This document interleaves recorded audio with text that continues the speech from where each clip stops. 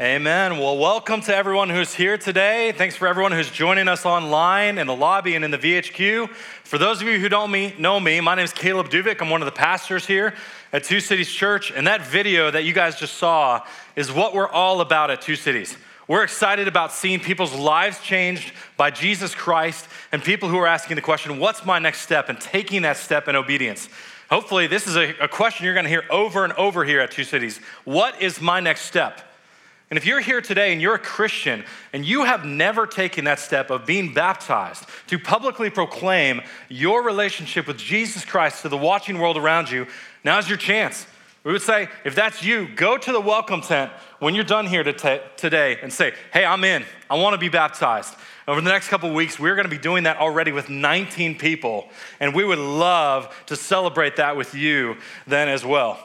And so if we're going to dive right in today, if you have a Bible, open up to Matthew chapter 5. We're going to be in verses 38 through 48. We're going to be continuing our series through the Sermon on the Mount. And so if you're new with us, if you're not familiar with the Sermon on the Mount, one of the best ways that I have heard it described is Jesus is unpacking for his disciples back then and today what it looks like to be a part of the kingdom of heaven. You see, because Jesus is a king who's ushering in this kingdom, but it's a kingdom that's far different than anything else that anyone's ever really thought about. John Stott, he's a famous theologian, he describes the Sermon on the Mount as a manifesto that Jesus is giving for what it looks like to be a follower of him. And one of the things that you have seen already, if you've been tracking with us, is that if we as citizens of the kingdom are living this out, we are going to look incredibly different from everybody else around us.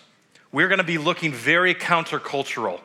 And so before I moved to Winston-Salem, North Carolina, I lived in a place called Louisville, Kentucky. You may have heard of it. And it's a place, there's a slogan for it that I thought was really interesting the first time I heard it. It's called Keep Louisville Weird. Okay? Keep Louisville Weird. I had no idea what that was talking about until one day I was sitting at a red light and in front of me zooms past a guy on a unicycle being chased by someone else in a Bigfoot costume. And I thought, that's weird. Okay, that makes sense. That made it come alive to me.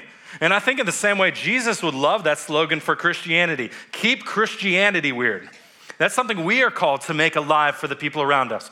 It's being strange, being different is something that we actually should embrace. It's a badge that we're proud to hold. Now, here's not what I'm saying. I'm not saying dig out your goofy Christian t-shirts. I'm not saying post more cringeworthy church memes on your social media. What we're talking about, to be strange, to be different, is to be so Christ-like in your life that it just doesn't make sense to the people around you. That's what God's calling us to, is to be different. And we're going to see that is very much the case in this passage today because we are called to new heights of that. Read with me starting in verse 38. It says this. You have heard that it was said, an eye for an eye and a tooth for a tooth. But I say to you, do not resist the one who is evil. But if anyone slaps you on the right cheek, turn to him the other also. And if anyone would sue you and take your tunic, let him have your cloak as well. If anyone forces you to go 1 mile, go with him 2 miles. Give to the one who begs from you and do not refuse the one who would borrow from you. You have heard that it was said, you shall love your neighbor and hate your enemy. But I say to you, love your enemies and pray for those who persecute you, so that you may be sons of your Father who is in heaven.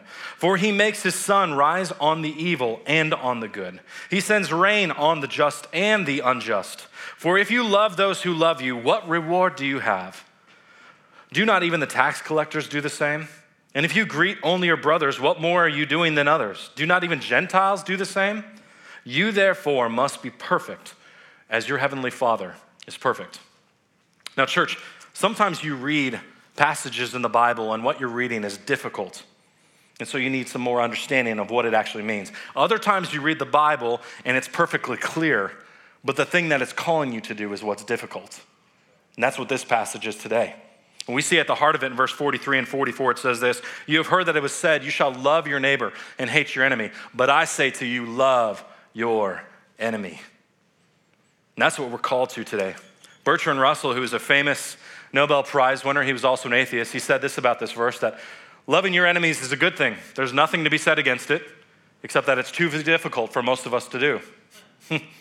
And I think if we're honest, that's what many of us feel about this passage as well.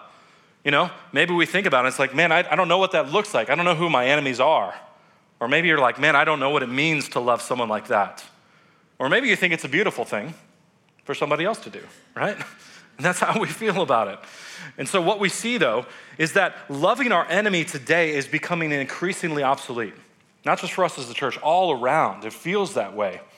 In the book, The Coddling of the American Mind, the authors say that the prevalent mentality that most of us have in our society today is when we come across someone we fundamentally disagree with them, it's reasonable to think that they're a bad person.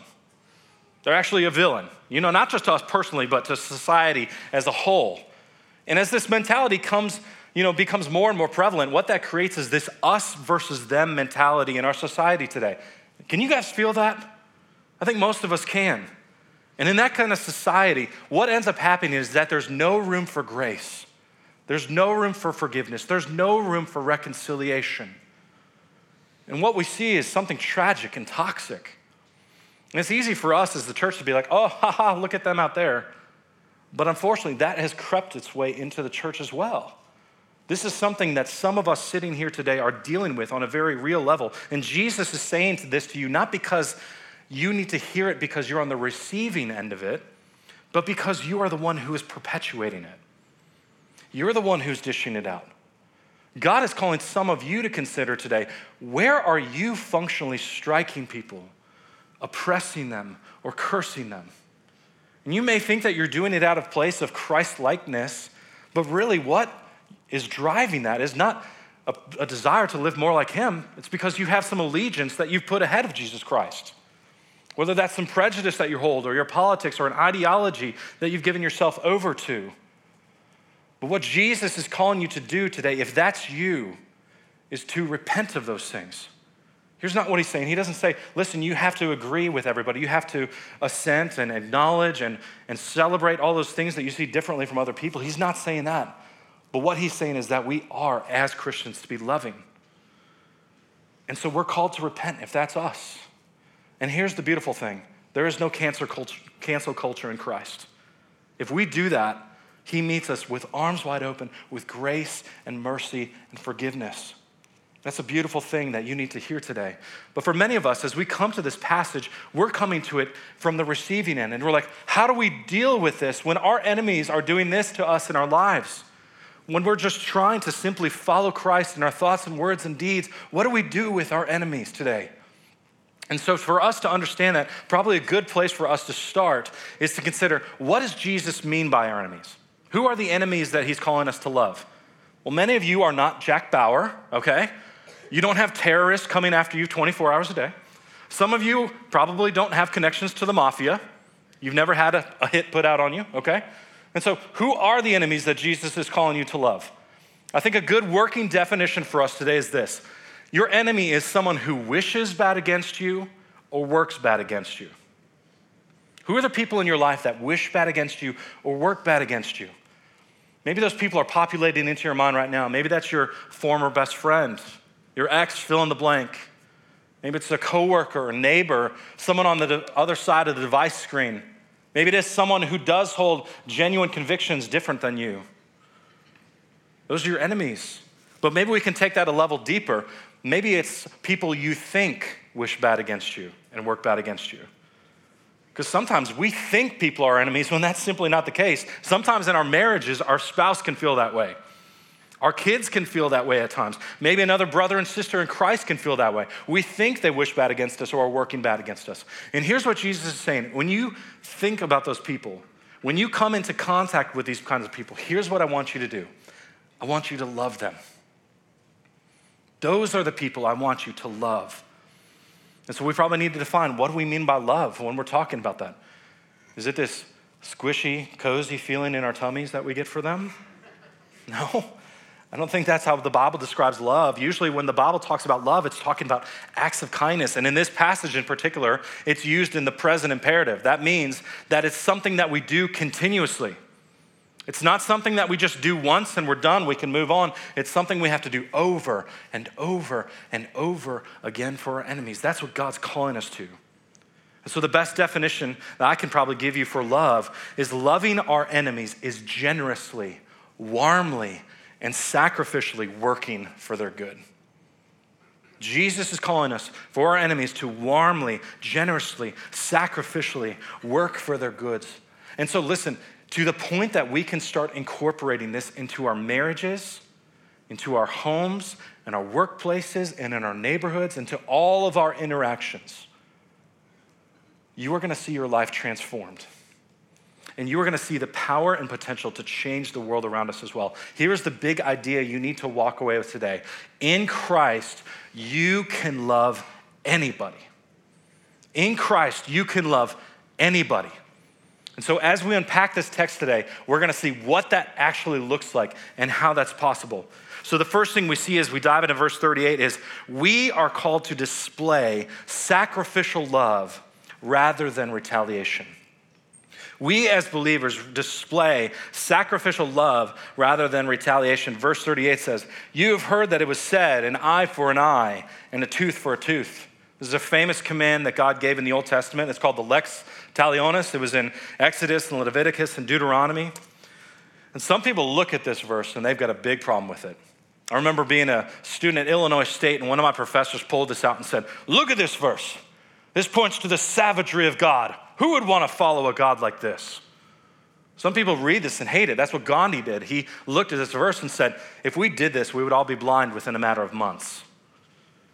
And so some people push back against this idea, but I think if you're like me, there's something about this verse that we resonate with.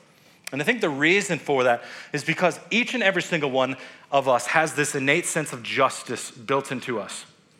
How do I know that? Well, I look at some of the stories we love. We love revenge stories, don't we? Things like The Count of Monte Cristo, or Gladiator, or Sweeney Todd, or I know you all love the line from The Princess Bride, "Hello, my name is Inigo Montoya. You killed my father. Prepare to die," right? We love those kinds of stories because it taps into this sense of justice that we all have. We don't need to be taught it because God put it there.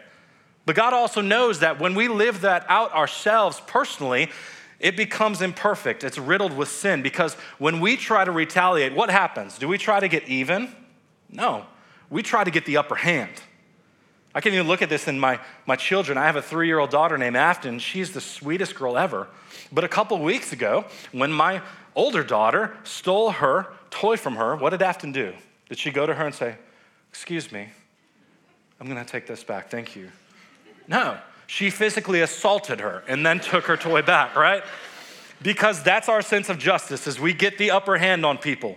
When we do that, we often escalate and elevate the problem. We rarely bring about peace when we enact justice ourselves. And so God, in his infinite loving wisdom, said, this is not a law that you live out personally, it's something that's lived out publicly. The Lex Talionis was meant to be carried out by a judge or a jury because he knows that on our own, we just mess it up. It actually shows he's a loving God who cares about justice and saves us from ourselves when we do such wrong things with it. And so it points us to a loving God. Look with me in verse 39, it says, it continues, "But I say to you, do not resist the one who is evil." Why do I get all the hard verses? What do you mean don't resist the one who's evil? Why would he ever say that? Well, when we read scripture like this, we have to read it through the lens of wisdom. We have to see it in the context of all of scripture. And so this is one of the most misunderstood verses in the Bible. I just came to see that as I was studying this, that there's a lot of ways that people mistake what this is saying. So I want to address some of those. So one of the things that some people say about this is, well, you look at it and say, well, that means I could never resist someone who's trying to physically attack or to abuse me. Nope, not what it's saying. The Bible never asks you to be a punching bag. It never asks you to be a doormat that you get walked all over. In fact, in the Old Testament law, we see alongside this the call for people to be able to protect and defend themselves and other people. So that's not what this verse is saying. Some people look at this verse and say, well, this means that we shouldn't stand up against evil. This is the classic text where pacifism comes from in the Bible. But there's people who take this way too far and become uncompromisingly pacifistic. Martin Luther said this about this verse. He said, there's some crazy saints out there who let lice nibble on them and refuse to kill them on account of this text, maintaining that they had to suffer and they could not resist evil. All right, that's taking it way too far. And I think on a cultural, broad context, there are many times when there is evil in our world that Christians need to stand up against. And there is countless examples over the generations of Christians rightly standing up against wickedness and evil, and they're to be applauded for that. And so there are things out there that we need to stand up against. Even personally in our lives, there are evils we need to stand up against. It's not loving to continually give in to someone who is trying to manipulate us over and over and over again. The most loving thing we can do to that person is stand up against them. The most loving thing we can do is not let someone do evil to themselves or harm themselves. There comes a point when we need to, in love, stand up and say, this is wrong.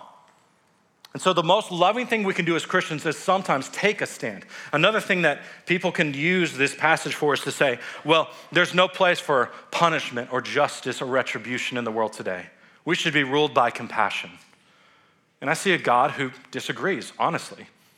In Romans 13, it says that's actually one of the reasons he gave the government was to enact justice for people who do wrong things. And so we see God says, hey, there is a public sphere in which we enact justice. In the private sphere, we use forgiveness. And so let me give you an example of what that looks like. Imagine you guys go home today, and later tonight, someone tries to rob your house, and you catch them. What do you do with that person? Well, on a personal level, what God is saying you need to do is forgive that person. Maybe make them some breakfast. Maybe pray for them. And then call the police, okay? Because personally, we forgive. Publicly, we enact justice. Forgiveness and justice are not mutually exclusive things. They work together with one another. And so we see that God is calling us to read this passage through wisdom and understanding. But at the same time, I'm not giving you loopholes for everything, okay? Jesus is going to call each of us to do things that are challenging. They are going to be difficult, and they're going to push us way beyond what we are naturally able to do on our own. And so he's going to give us 4 pictures here of sacrificial love that he's calling Christians to. Look with me at the end of verse 39. It says, but if anyone slaps you on the right cheek, turn to him the other also. Now, don't get too wrapped up in the physical nature of this attack, because this is more insult than assault.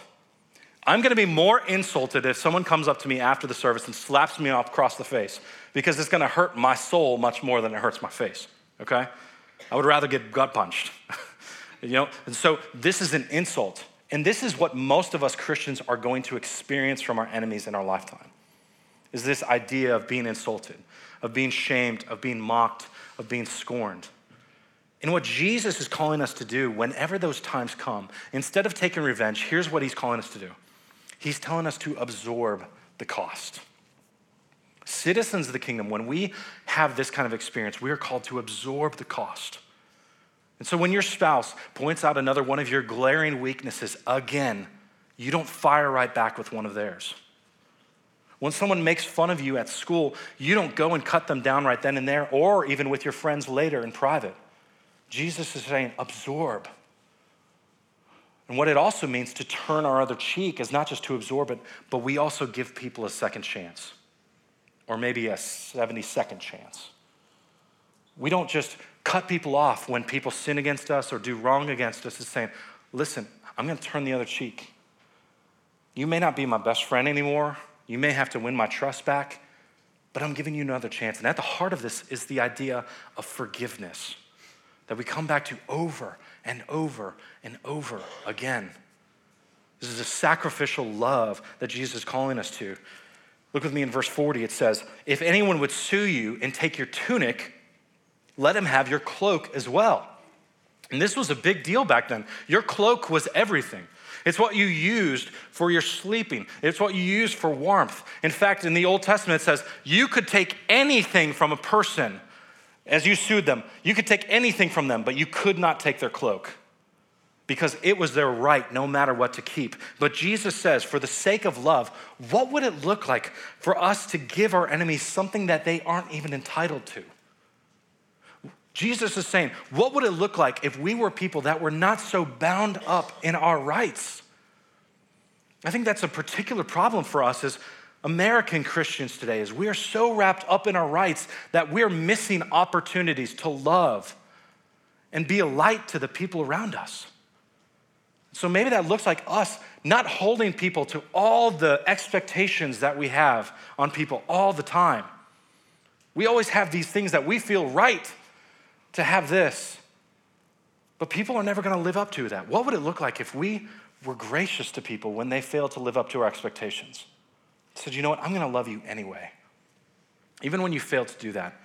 Or maybe your spouse who owes you an apology for the way that they sinned against you and they don't give that to you. What would it look like to say, that's okay, I'm going to move on. I'm just going to continue loving you anyway. That's what it looks like for us to go above and beyond. Look at verse 41, it says, if anyone forces you to go 1 mile, go with him 2 miles. And this is a pretty radical idea for some of you because you can't remember the last time you walked a mile, all right? This is going to be a hard one. Well, to understand this, the context for this is Judea was under Roman military occupation at this time. In a daily experience that many Jews would have is a Roman soldier coming up to you and saying, hey, Jew, carry my stuff. And you were obligated to do that. You had no choice in the matter. And so what I imagine happened most times is the Jews would pick up that stuff and they would walk 1 mile, 1,000 paces, with hate in their heart, with hate in their eyes, counting every single step of that mile. And when they got to the end of it, as diplomatically as they can, they would drop that stuff, look the person in the eye and say, I'm done. And for many of us, that's how we are living our lives. We feel like everything is an obligation. We're just trying to do the least amount possible. We're doing just enough to get by. But Jesus is saying, what would it look like if you took that act of obligation and turned it into a free act of love? What would it look like for us to go the second mile today? Well, maybe for some of us, when someone asks you to put on 1 mask, you put on 2 masks. All right? Good joke, right? You know, but I really think, as I thought about this week, I think really for most of us, the idea of the second mile is this. We do what we're obligated to do, but we do it with a sense of joy in our heart. You know, I'll be honest with you, confession time. One of the things I hate the most in the world is doing dishes, okay? And when my wife asks me to do my dishes, they're gonna get done, but they may not get done with the best attitude, right? There may be some frowns, there may be some slamming of some drawers. We know what that's like, right? But what Jesus is calling me to do is like, listen, Caleb, what would it look like for you to change that? To do it with a heart of joy, and then maybe to go to your wife and say, hey, is there anything else I can do? When your boss who you don't like asks you to do a project, how about you do it, but you do it with a sense of gratitude? When the government asks you to pay taxes, you do it with a smile on your face. When your wife asks you to watch another terrible Hallmark Christmas movie, you watch it with her. And then when the credits start to roll, you look her deeply in the eyes and say, let's watch another one. Right? I think that's what, for many of us, it looks like to start going the second mile. Verse 42 says, give to the one who begs from you, and do not refuse the one who would borrow from you. You know, sometimes our enemy is the person who wants something from us that we don't want to give. And here's what Jesus says. When someone comes to you and asks for something, give it to them. Don't sit there and think of all the reasons that you shouldn't. Well, they haven't worked for this. Why would they deserve this? They're just going to spend it on drugs and booze. Jesus says, give it to them, because we are to be a people who are generous with all that we have. I've given you so much. Would you share that? And sometimes that's not our treasure. Sometimes that's our talent. Maybe you're working with someone at work and they ask for your help on a project. And you just want to give the least that you can and make them look bad. But Jesus is saying, do your best. I've given you this gift. I've given you these skills. Use it for their good.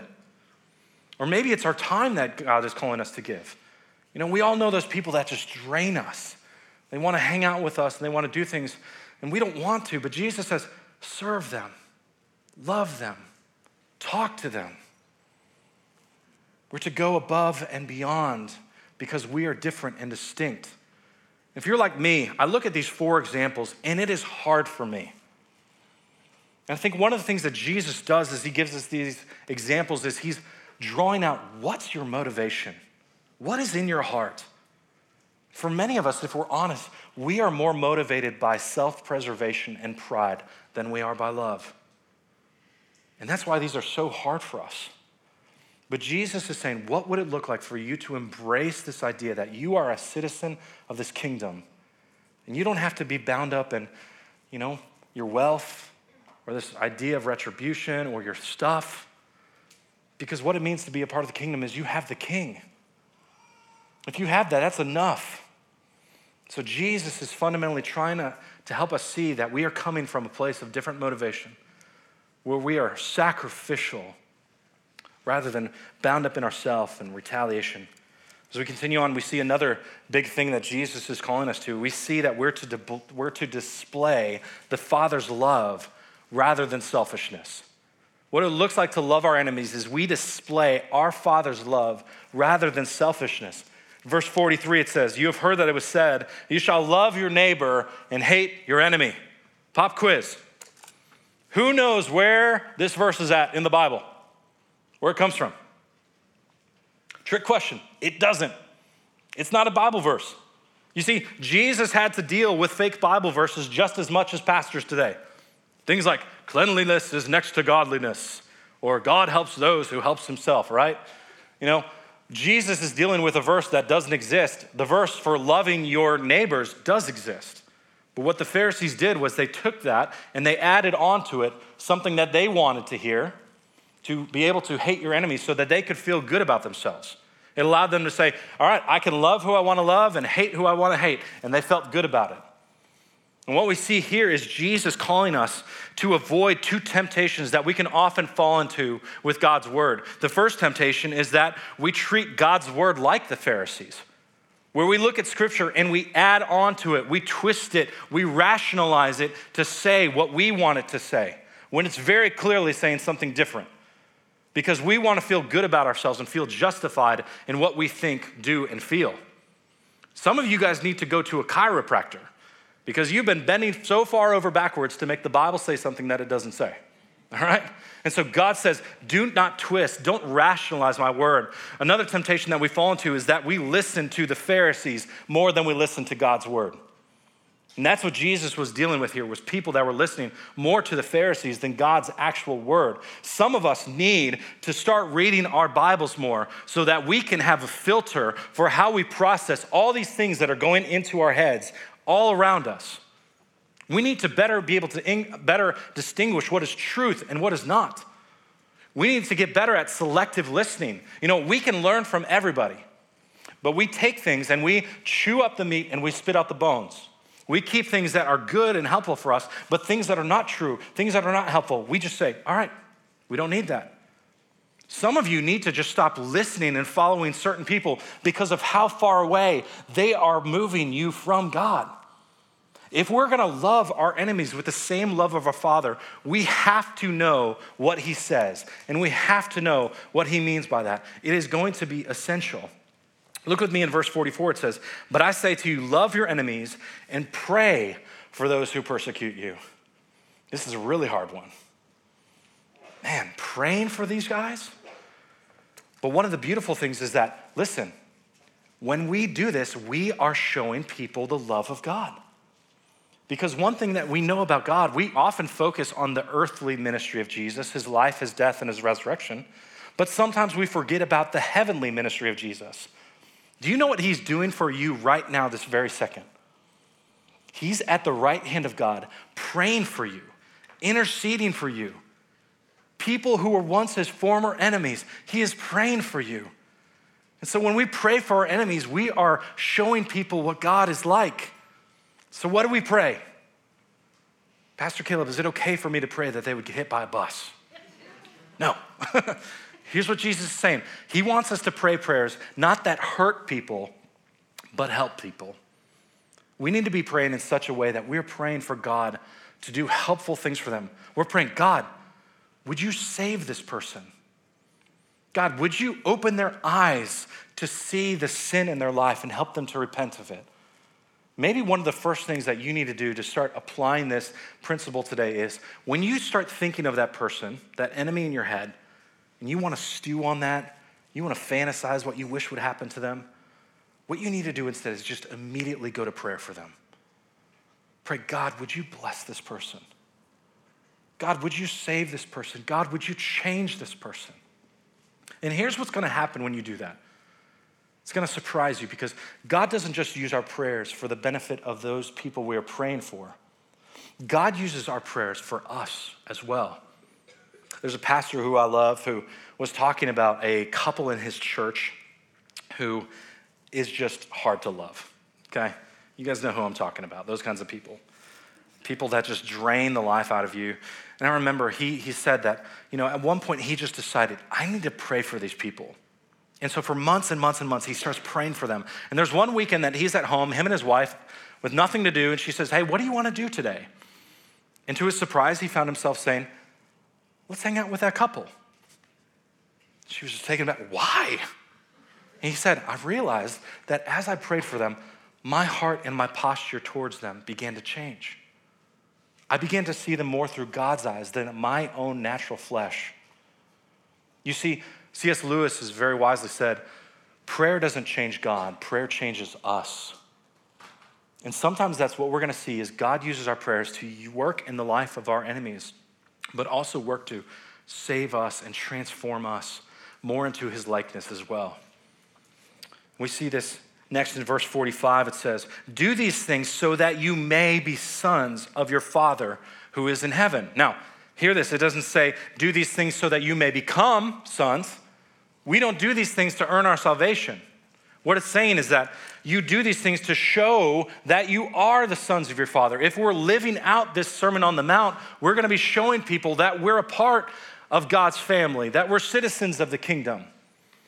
A helpful way for me to understand this, I've grown a little more fond of a movie called The Christmas Chronicles with my kids over the past couple of years. And the main characters, they're a part of this Pearson family. And the Pearson family has a coda that says, Pearsons always see it through. So if you're a member of the Pearson family, no matter what comes your way, you're going to see it through. In the same way, it's like that for God's family. Hey, if you're a part of God's family, you're going to do these things. So God shows us what it's like to be a part of his family. It says, for he makes the sun rise on the evil and on the good, and sends rain on the just and on the unjust. For if you love those who love you, what reward do you have? Do not even the tax collectors do the same? And if you greet only your brothers, what more are you doing than others? Do not even the Gentiles do the same? And this is pointing us to the kind of person that God is, the kind of character he has. He is distinct from everyone else because no one else in this universe would treat people like this. Where you see God equally extending grace to everyone. We're more like Santa Claus. We would rather make a nice list and a naughty list and give the sun and the rain to only the people that we like, right? But God is so different. He treats everyone equally, and he's calling us to do the same, to bless people indiscriminately. If you are my sons and daughters, you're going to bless people indiscriminately.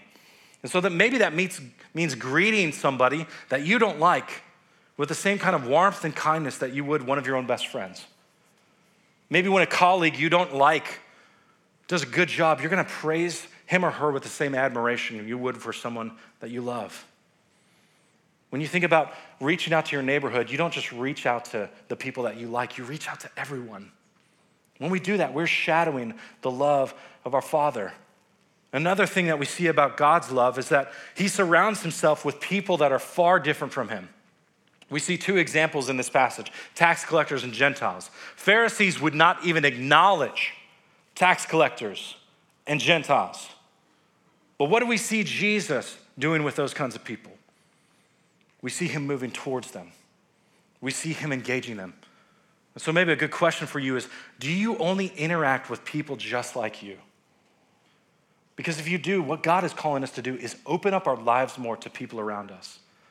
Maybe that's something as simple as listening to different kinds of people and understanding who they are, where they're coming from.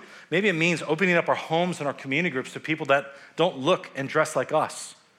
Maybe they come from different backgrounds. Maybe they're different ages and stages. And when we do this, we're reflecting the open arms of our God.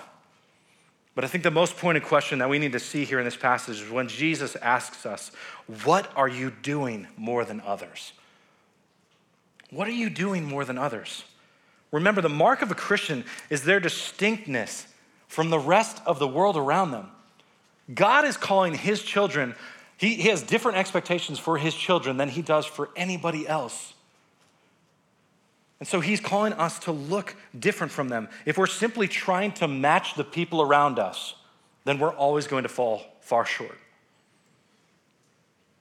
That's going to happen. So we see, if there's unbelievers in our neighborhoods that are more servant-hearted and hospitable than we are, we're falling short. If there are unbelievers in our workplaces and classrooms that are more welcoming and more kind than we are, then we are falling short. If there are unbelievers in our family that are better relatives than we are, we're falling short. If there are unbelievers in this city that are being more welcomed and loved by other organizations in our city rather than our church here, then we as a church are falling short. And so Jesus, as disciples of Jesus, we claim to have something that nobody else has. And so we should be living, breathing, walking, talking anomalies. It is not enough for us to simply resemble the best non-believers out there. We have to far outstrip them in every way. That's what God's calling us to. And we see the last thing that we need to understand as we move into verse 48. It says, we need to see, we display loving dependence rather than self-sufficiency. We are called to display loving dependence rather than self-sufficiency. Because if you think all of this is hard enough, look with me at verse 48. It says this, you therefore must be perfect as your heavenly Father is perfect. And here's what Jesus is doing with his disciples back then and today. He is rightly ruining our confidence in our own good works. What Jesus wants us to do is read a passage like this and say, I can't do that. And you would be right. But here's the beautiful thing. Jesus can look at the same passage and say, I can do that, and I did do that. Because the best commentary for this passage is the life of Jesus. When we look at the life and death of Jesus, we see a God who turned his cheek to his enemy. He literally gave his cheek to the person who would betray him. We see a God who gave up his right to a fair trial. We see a God who was beaten, mocked, and scorned and never once retaliated. We see a God who had his cloak stripped from him. We see a God who was forced to carry a Roman cross to the place of his death. We see a God who, as he's hanging on that cross, forgives the people around him and prays for them. And we see a God, when we would come to him and beg for forgiveness, he freely meets us with open arms, with love and forgiveness and grace. That's the kind of love that we have in Jesus Christ. That's the kind of God that we serve. And he didn't do that just to show us that he could do it. The good news is he did that for us, because if this were the expectation for us to have a relationship with God, for us to have eternal life, we would all be in trouble because we could never possibly do that on our own. But when we say we depend on Jesus Christ, God, do it for me, he does it for us. And that's the difference between religion and the gospel. The religion says there's good people and bad people. The gospel says there's bad people and then there's Jesus. Religion says, I can do it. The gospel says Jesus did it. That's the good news today. Jesus did that for us. And here's the beautiful mystery. When we can come to him and say, I can't do this on my own. I need you to do it for me. I am wholly dependent on you. And we find ourselves in that place where we are his. It's at that point that we actually find that we can start to see the power of him working in us. And what we couldn't do before on our own, we can now do with him. We can start to love our enemies. And so we can look at this verse in a whole new way when it says, you therefore must be perfect as your heavenly Father is perfect. We're not looking at that as a way to salvation. We're looking at it through different lenses and saying, because of all that Christ has done for me, I want to look like this. I want to look more like the Father who saved me, not for our salvation, but from our salvation. And when we come to that place, like I said, we find that we can truly begin to love the enemies around us. And here are 3 ways that we're gonna be able to do that and take that this week so that you can apply this to the enemies that you see in your life. The first way this is possible for us is that we can love our enemies because God saved us while we were still his enemies. Listen, if you come to God and think that he is lucky to have you on his team, you don't get it. You do not get it. You are coming to him a rebel against his will. You were a little snot, right? You had nothing going for you. You were his enemy, but you know what? God pursued you in spite of that. And instead of meeting wrath, what you were met with was love that was like an ocean without shore or bottom. While you were his enemy. And when you behold that kind of love, it humbles us. When you behold and understand that kind of love, it allows you to see yourself in the enemies that are oppressing you. Because you can say, I've been there. I know what that's like. When you behold this kind of love in Jesus Christ, you're able to treat other people the way that he has treated us. And so the way that we grow in our love for his enemy is an understanding that God pursued us and loved us while we were his enemies. Another way that we can grow in loving our enemies is understanding that God will ultimately bring justice. God is the one who will always ultimately bring justice. In the scripture, we see that every bad deed that is done will ultimately be paid for in one of 2 places, either in hell or on the cross. And when we embrace this, it's something that frees us. We so often feel like if we don't do something about this, then they are never going to experience the justice that they deserve. But when we understand this rightly, we know everything will be paid for. And when we have this, we can forgive even the very worst of things that happen to us. I think one of the most powerful examples I've seen of this is in a young woman whose name is Rachel Denhollander. Rachel was a gymnast who was sexually abused by a man named Larry Nassar. Many of you know this story from a couple of years ago. And it was at the trial for Larry that she stands up and she addresses him. And she's coming from a place as someone who loves the Lord and knows him and understands this principle deeply, that God will bring about justice in the end. And here's what she says to him at the trial. She said, should you ever reach the point of truly facing what you have done, the guilt will be crushing. And that is what makes the gospel of Christ so sweet, because it extends grace and hope and mercy where none should be found. And it will be there for you. I pray you experience the soul-crushing weight of guilt so that you may someday experience true repentance and true forgiveness from God, which you need far more than forgiveness from me, though I extend it to you as well. That's powerful. This idea that we know God will ultimately, at the end of the day, take care of everything that's ever been done. When we understand that, we can forgive even the worst of things. For some of you today, that is going to be the thing that allows you to finally forgive maybe that person that's coming into your mind right now. And the last thing that motivates us to love our enemy is this. We know that there is a reward that we will receive for loving our enemies. Sometimes we're going to experience that reward here on earth in our lifetimes. Because when we love our enemies, there is the potential that we can bring peace where there was once strife. And that's a beautiful thing when you get to experience that. But I can't say, I promise that's going to happen every time. I wish I could. But we see in scripture that it says loving your enemy is like heaping coal over their head. I don't know about you, but that would not make me happy. And so we know that there's a risk that comes sometimes when we love our enemies, but there's also the potential that we could see them turn to Christ and see their need for him as a savior. And so the reward that we potentially can have here on this earth is to see mission, to be witnesses to the God that has saved us from so much, and he can invite them into the same. And if we don't have that here on the earth, one of the things that we know is we will have a reward in heaven as well. That at the end of the day, no matter what we've gone through, if we are in Christ and we strive to look like him by loving our enemies, there's going to be a day when we will stand before him and he will look us in the eyes and say, well done, good and faithful servant. And everything that we experience this lifetime would seem like light and momentary affliction to the glory that awaits us in that moment. That's the good news. That's what empowers us. And so as we come to a close here today, if you are not a Christian, what you need to hear today, you need to understand who you are before God. You, right now, are his enemy. Maybe you think you're on pretty good terms. Maybe you need a little counseling, but you're his enemy. And what you need to hear is that God loves you.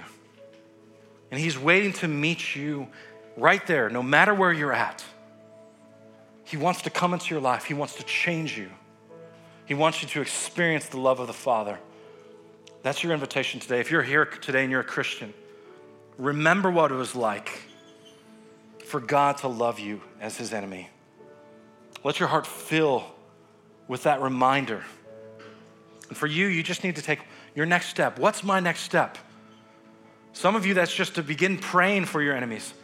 Maybe you need to consider what it looks like to turn the other cheek, to go the second mile. What is it that God's calling you to? And we don't arrive right away, right? Sometimes we just need to learn how to crawl. And as we crawl, we learn how to walk. And as we walk, we learn how to run. And so this is something that God is going to do with us over time. But where's your first step today? Because if we can do this, we're going to see the powerful transformation that God brings into our lives and the way that he can use the church in the world today as a powerful witness. I just want to finish off reading you a story from Corrie ten Boom. If you don't know about Corrie ten Boom, she's a survivor of the Holocaust. And when she went through that, she lost everything, everything. Her friends, her family, everything that she possessed was gone. And she came out strong in the end with Christ. But she tells this story. She says, "It was at a church service in Munich that I saw him, a former SS officer who had stood guard at the shower room door in the processing center of Ravensbrück. He was the first of our actual jailers that I had seen since that time. And suddenly it was all there again. The room full of mocking men, the heaps of clothing, my sister Betsy's pain-blanched face. He came to me as the church was emptying, beaming and bowing. 'How grateful I am for your message, Fräulein,' he said.